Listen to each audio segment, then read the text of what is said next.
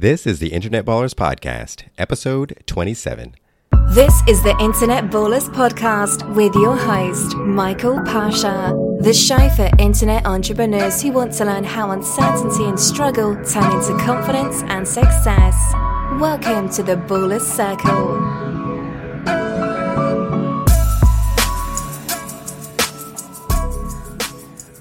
Thanks for listening and welcome to the Baller Circle. I'm Michael Pasha, the host of the Internet Ballers Podcast, and today I'm so excited to welcome the man, the myth, the legend, John Lee Dumas from EO Fire to the Baller Circle.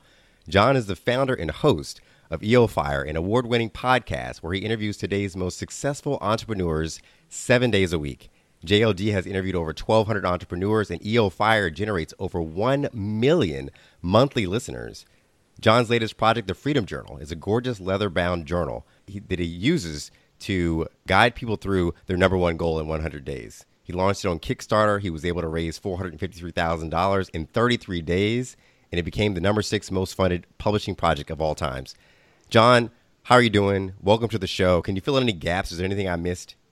Well, let me ask you this. Does raising $453K in 33 days make me an internet baller? Beyond that, sir. Beyond that. Well, I love the fact that we're both branding. I mean, you got a killer shirt, which, by the way, send me one to Puerto Rico. Oh, yeah. I'll wear it. That will definitely happen. Doing a little Choose Freedom shirt myself for the Freedom Journal. So we both know how to brand. So Yes, listeners, viewers, definitely take that away from what we're doing. And, besides that, I mean, guys, just like, thanks for the great intro, Michael. Appreciate it. Excited to be chatting with you here today. And I'm sure, as we continue to go forward, we'll continue to uncover some really cool things about me. Definitely. So, John, the first question I have for you is, I know you've been on so many shows, you've been interviewed a million times, you've gone through your story, but I am kind of curious. You talk on your show a lot about struggles. I love the story of the struggle, and I think that that's so important for entrepreneurs. What are some things that you struggled with, not necessarily before you started EO Fire, but once it launched? What were the hard roads that you had to go through that maybe some people don't know about? Well, something that a lot of people will know about if they actually go back and listen to my earlier episodes, they'll see that post-launch, I struggled as an interviewer, as a host, as a broadcaster.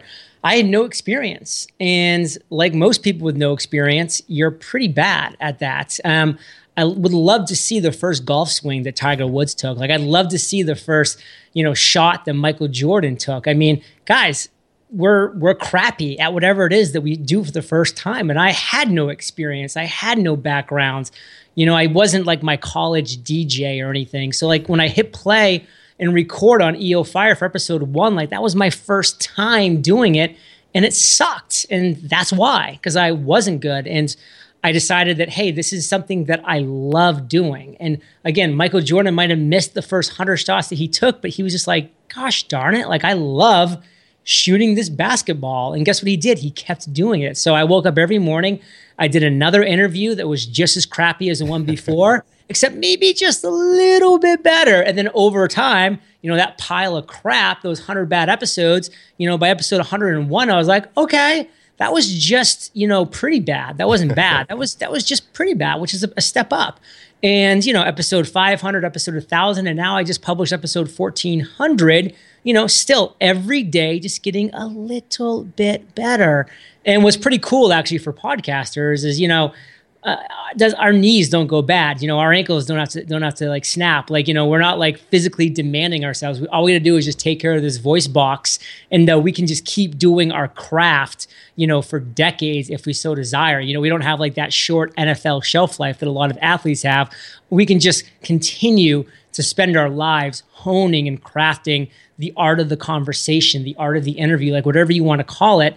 And that's exciting. And, maybe there's a time in the future that I decide to turn it off and not do so. But until then, I'm excited to know that every time I jump on the mic with you or with one of my guests, I'm probably going to get a little bit better. I love that. So let's talk about some limiting beliefs, some fears, some bad habits that you had to overcome. What was well, speaking of bad habits, I mean, for real. Yeah. Are those Twinkies on top of your fridge? Because that would be some bad habits, brother. So they are not Twinkies, but I'll tell you a story. What they are tasty cakes. Just as bad. And yes, it is just as bad. But the reason why I have those there is because my wife and I went to we went to Seattle last weekend, and we were kind of reminiscing. We were visiting some old friends, kind of reminiscing about things from the past. And one of the things that we went to do is we went to this. There's a shop there that sells crimpets. Crumpets. Yeah, crumpets. So it was. Yeah, you pronounce things weird. It's yeah. Adele, I say Adele, you say Adel, you say crimpets, I say crumpets. Yeah. It's all good. So it was, I always heard the English, tea and crumpets, right? So it was a shop that were selling the English crumpets. So we went there and we got them, and then afterward we were talking about how we what they ended up being was different than what we expected. We thought they were going to be similar to the crimpets, which were the tasty cakes, crimpets. right? Okay. So the tasty cakes are called crimpets. But the English, I guess, more refined, sophisticated, which is similar to it's like a spongy English muffin, is called a crumpet. So we were thinking it was going to be more like that. So we started just reminiscing about those things. And so we decided to buy a box, and that's how it happened. But we kind of hunted for it for a while. But we typically eat pretty healthy. But that was one thing that we decided to get. Well, it shows. I mean, now that this is a video, not an audio only, I can vouch that you probably do normally eat pretty healthy. You look good. But, number one, like, what an amazing segue for me going, taking your bad habits and forcing you into that story. And by the way, kudos to you. And I think this is just kind of continuing with our conversation for actually just saying, you know what, I'm going to go with this story and I'm going to tell this story in a real manner. And I'm going to tell you this right here. This is what your listeners are going to remember. I don't care whatever value bombs we drop. You're going to be at a conference 6 months from now, 2 years from now, and someone's going to come up to you and they're going to be like, so Michael, you like crumpets, huh? Like, this is it, guys. This is how you tell stories. This is how you connect with people. And of course, we're going to tie in some business value and this and that, but in this way where it's fun, where it's real, where, we're just being a couple of guys hanging out, having fun. Mm-hmm. Exactly. I appreciate that. Thanks, John. So what's some of your limiting beliefs, some of your bad habits that you had to overcome? Quite a lot of limiting beliefs. I call it my personal biggest limiting belief was the imposter syndrome that I had inside of my head that was saying, like, John, like, you've never podcasted before. You've never interviewed anybody before. You have zero entrepreneurial success. Like, what makes you think that you can have a show that talks about entrepreneurial success? And all of these things were going inside of my head. And it was really tough. In fact, so tough that I was supposed to launch my podcast on August 15th. I woke up that morning terrified. Again, this is back in 2012. And I pushed my podcast launch back 5 weeks because of fear. And it would have been more than that. But my mentor finally just caught on to my BS and said, John, like, you launch your podcast today or I'm going to fire you. And that actually scared me more than launching my podcast. So, I definitely launched my podcast to avoid losing my mentor, who I really admired and looked up to, et cetera. So, like, that was an incredible limiting belief that I had. And, even going forward after that, when I would get on the phone, like, even, 4 weeks ago, I jumped on the phone with Tony Robbins and he was like, hey, John, like, heard good things about you. Like, my son, Jarek, was on your show last month. He said good things. And I'm like, Tony Robbins was, like, independently talking about me, like, in a conversation with his son that, like, random. And I was just like, oh my God, like, who am I? And that just is going to happen. I mean, it's part of being a human being.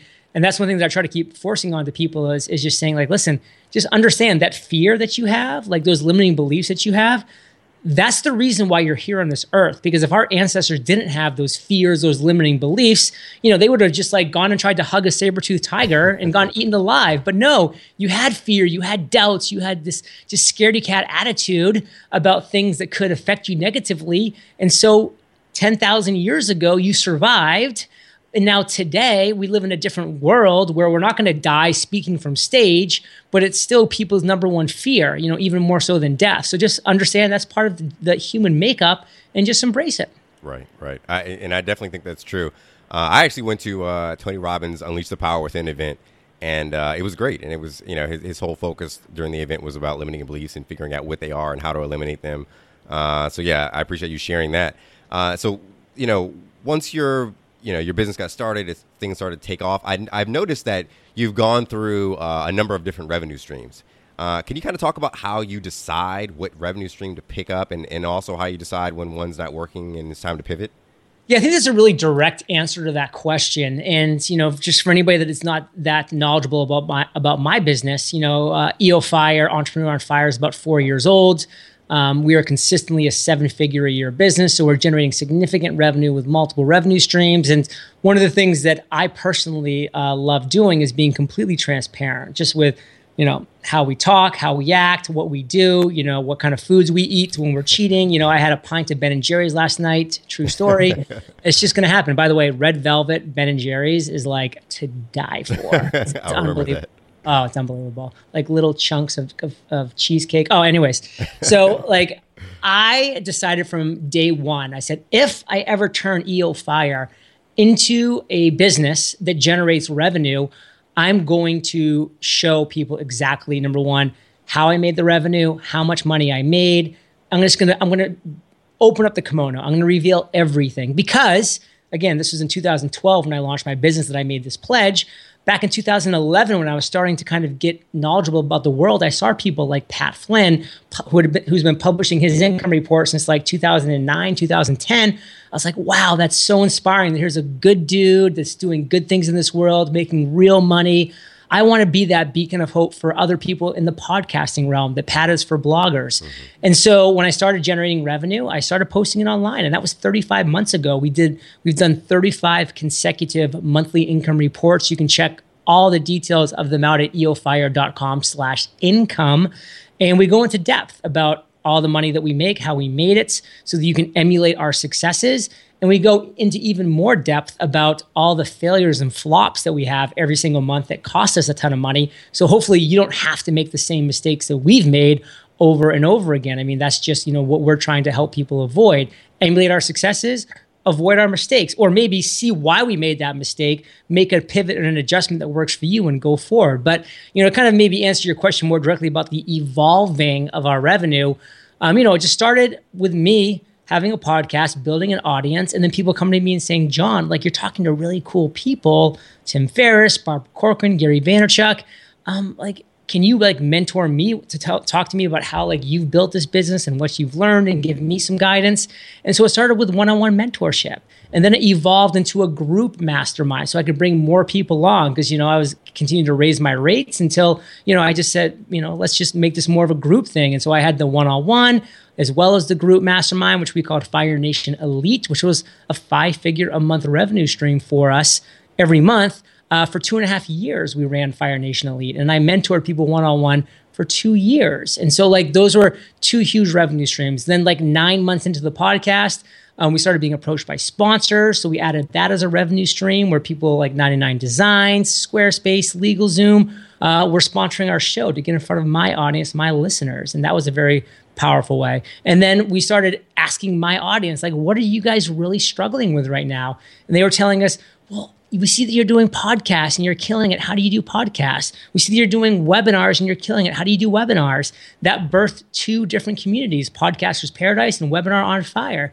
Podcasters Paradise is the premier podcasting community in the world with over 3,000 members, over $4 million in revenue. Webinar on Fire, hundreds and hundreds of thousands of dollars of revenue in the past couple of years, 2 hugely successful products.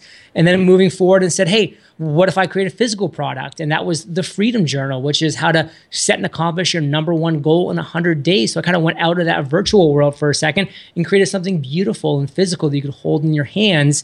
And, people just flocked to that because now I was offering a nice low-priced but valuable product. So it's kind of filling in that bottom rung that, frankly, I jumped right to premium. So there was a lot of different things that we filled in that, we went back and filled in the gaps afterwards. We made mistakes. We made great ideas and great calls.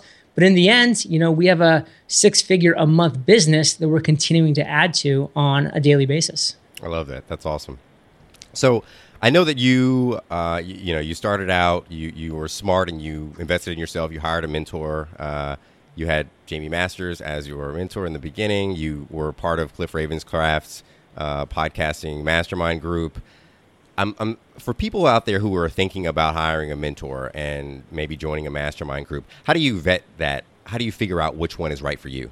So people really do this wrong most of the time. They see people, I'm giving a dramatic example, but oh my God, Richard Branson would be an amazing mentor. No, he wouldn't. Unless you want to create an airline from scratch or, run a musical in music industry, like, no, he wouldn't be a great mentor because that's what he knows. That's what he crushes. Yeah, he could probably help you with some mindset things. But I mean, what you need to do when you're looking for a mentor is find somebody who is currently where you want to be. So perfect example, Jamie Masters. She was a successful podcast host. I wanted to be a successful podcast host. I went to her, invested heavily, thousands of dollars per month for her to take me under her wing, guide me, help me avoid the potholes, help me press the fast forward button to what worked for her, etc.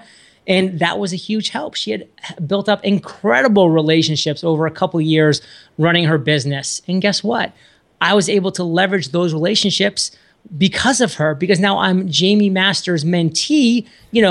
People are going to say yes a lot more quickly to me than just some random person they've never heard before. So it was a huge, huge move on my part, and every penny was worth it. So a lot of people are like, John, like, would you have invested thousands of dollars if you could start all over again? I'm like, I make that in a couple days now. So like think of that return on investment. Of course I would have. Right.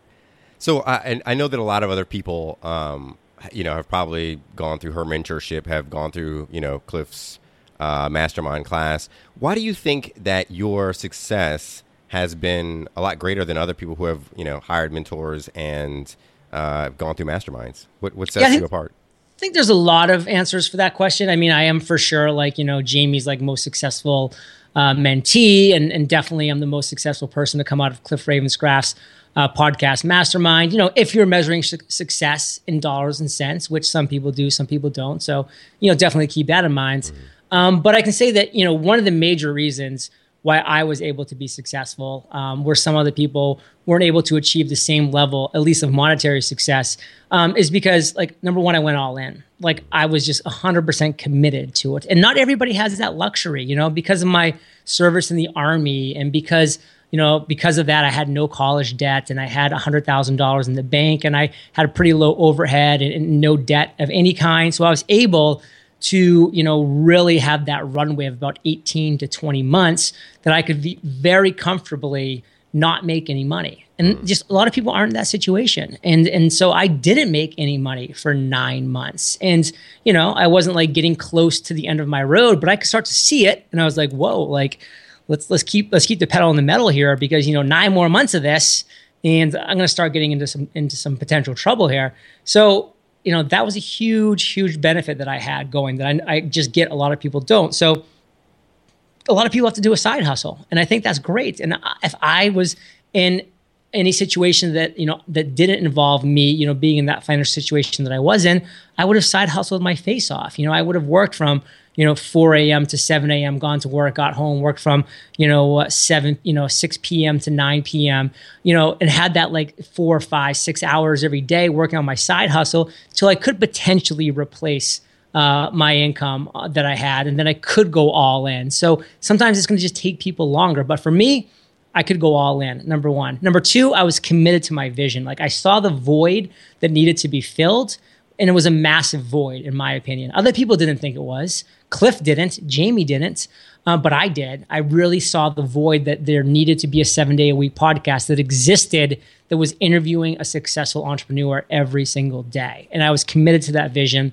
And a lot of people don't quite have that vision that they're committed to that's filling a void. So what is that void? I could challenge you, Michael, what's the void that you're filling in this marketplace? And, frankly, 99% of people don't have a great answer. They have a pretty generic, pretty vague answer. And I'm honest too. If I launched EO Fire in 2016, it's not successful, or at least it's not nearly as successful as it was in 2012, because I was lucky with the timing. I was lucky with the fact that it actually happened to be a void that needed to be filled, all of these things. So those are some of the reasons why I was successful. Again, and I'm not discounting luck. I'm saying that again, luck had things to do with it. Timing had things to do with it. There's just a lot of these different ingredients that go into somebody who achieves success as quickly as I did. I'm pretty sure that I would have achieved success at some point in my journey, because I would have just kept at it if I saw the light. But I think it would not have come as quickly. Right. I like that. Thanks for sharing that story. So to pivot off that, I'm curious to know if you were to go back, and you asked this question a lot on your show, right? If you were to go back, you lost your network, you lost your business, you had no income, you didn't have, say, the runway you had before. You had 90 days to try to figure out what to do. What would you do? What would be the 2016 John Lee Dumas strategy? Really easy answer for me. Really easy. What I would do is I would sit down and I would just say, like, what is it that I really want to do? Like, let me look around right now and let me see people who are doing things and let me study them. Let me get behind the scenes as much as I can.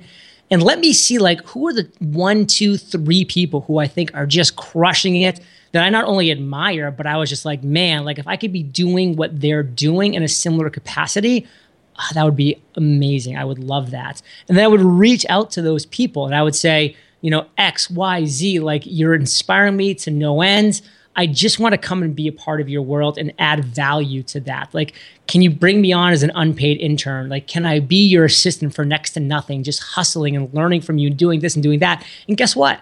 Most of them are going to probably say no. You might have to expand your list to 10 to 11 to 12 people. But every time you get a no, you should also be saying, okay, listen, I understand that I'm not a fit for you for any number of reasons, but listen, I admire you. I want to, I really want to learn, like, how you came to be what you're doing. So do you know anybody that's like you that you also maybe admire, maybe who's a friend or an industry, peer that you think would want my free services or, my very, reasonable, complete, dedicated assistant services? I could go and work for you for 90 days. And then at the end of 90 days, let's sit down and let's talk and let's say, hey, am I worth, minimum wage to you? And if not, then cut me loose. Or if I am, then let's do that and maybe talk about a tier plan for month 6 and month 12. And then maybe 2 years later, I've acquired the knowledge, the relationships that I can then break out and do my own thing. And that's what I would love to say.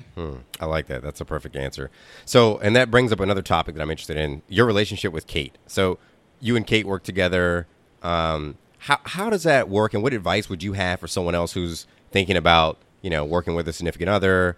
And what sort of things do you think that should be considered, and how has it worked out for you?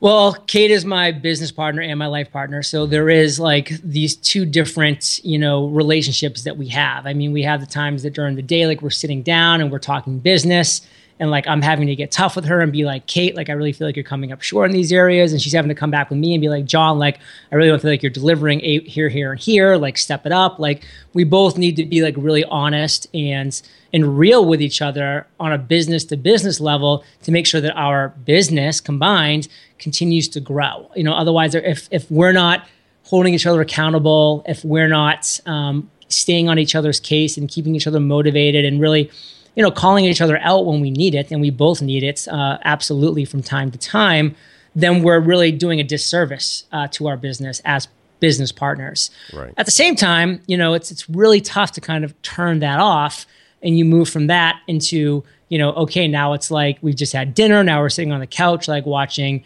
fill in the blank, some love movie. And like, now it's just like my arms around her watching the movie. And I'm like, hey, honey, did you charge, XYZ for that? And she's just like, what? Like, we're watching, like, what are you doing right now? Like, I'm your girlfriend now. Like, I'm not your business partner. Like, just like, you really need to just have that cut off. And you need to have that situation where you're just like, listen, there's going to be circumstances where, we're going to have commingling of the time, but we really have to work hard together to make sure that, like, we have our business relationship and we honor and we're truthful to that. And we don't, like, pussyfoot around that.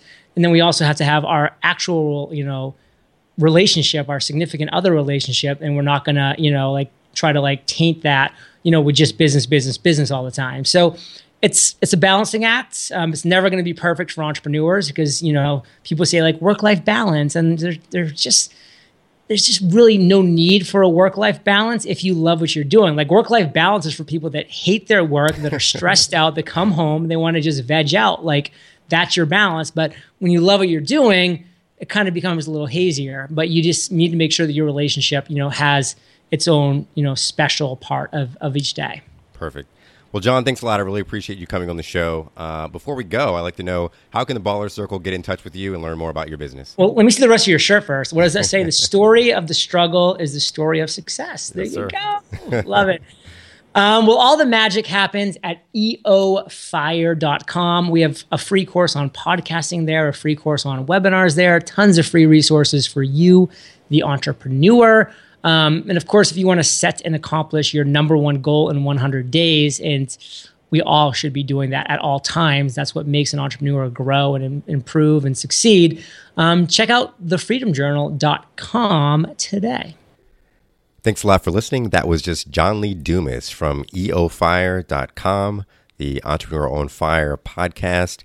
John is a host of that podcast and also the owner of Podcasters Paradise and the Freedom Journal. So go check out the Freedom Journal at thefreedomjournal.com, as well as the podcast at eofire.com, and learn more about John and his business if you don't already know about John, which I'm sure many of you do. One quick update I'd like to give you about Internet Ballers is I recently lucked out and I was able to purchase the URL internetballers.com. Now, I know of you out there who have been following the podcast and visited my blog, you know that I've been using the URL internetballers.co, but I recently purchased the .com, and when I first launched the podcast and launched the blog, the .com was not available, but since it is, I purchased it, and I will be migrating my content over from internetballers.co to the .com over the next couple weeks. So at the moment, you can go to internetballers.com. And so I would say from now going forward, just check me out at internetballers.com. And if you have any questions about anything, shoot me an email. I can be found at michael@internetballers.com. Thanks a lot for listening and have a great week. Thanks for listening to the Internet Ballers podcast. Through our guest stories, you will learn the path to go from struggling entrepreneur to internet baller. We'll see you on the next episode.